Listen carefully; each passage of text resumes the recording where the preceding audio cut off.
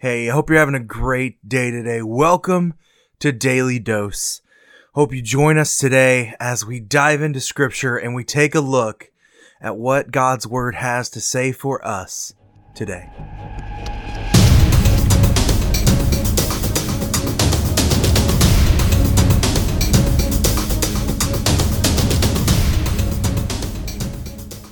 Hey, how are you doing today? It is December 6th and welcome to Daily Dose.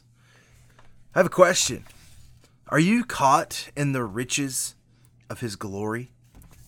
You might be saying, Pastor Clay, I have no idea what that even means. And I think it's a vital and important question for us to look at and to answer in so many different ways.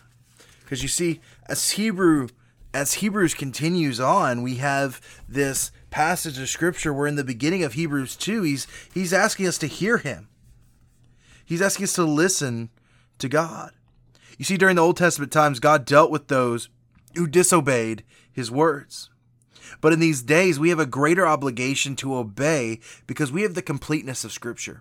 We have the completeness of everything and the full revelation of God in what we have. So the question is, are we then serious about what He gives us? Are we serious about what God has left us? If you have your Bible, open with me to Hebrews chapter 2. Look with me in verse 6. It has been testified somewhere, what is man that you are mindful of him, or the son of man that you would care of him? You made little for him while we lower than angels. You have crowned him with the glory and honor and put everything under subjugation under his feet. Now in putting everything in subjugation to him, he left nothing outside of his control. At present, we do not yet see everything in subjugation to him, but we see him who for a little while was made lower than the angels, namely Jesus, crowned with glory and honor because of the suffering of death, so that by the grace of God he might taste death for everyone. For it was fitting that he, for whom and by whom all things exist, in bringing many sons to glory, should make the founder of their salvation perfect through suffering. This passage of Scripture has a lot to teach us and has a lot to show us and what there is to come. You know, we see man fallen in Adam. As you read through the Old Testament, you see the result of sin in the world. As you look forth to today, you might know people that are suffering. You might know people that are dying. You might know people that are suffering from cancer, from sickness, from all that. That is a result of the fallen condition of the world that we live in. You see, sin is poisonous to this world. But because of the decisions of Adam and Eve, we live in it. But by faith, we see Christ. We see His victory.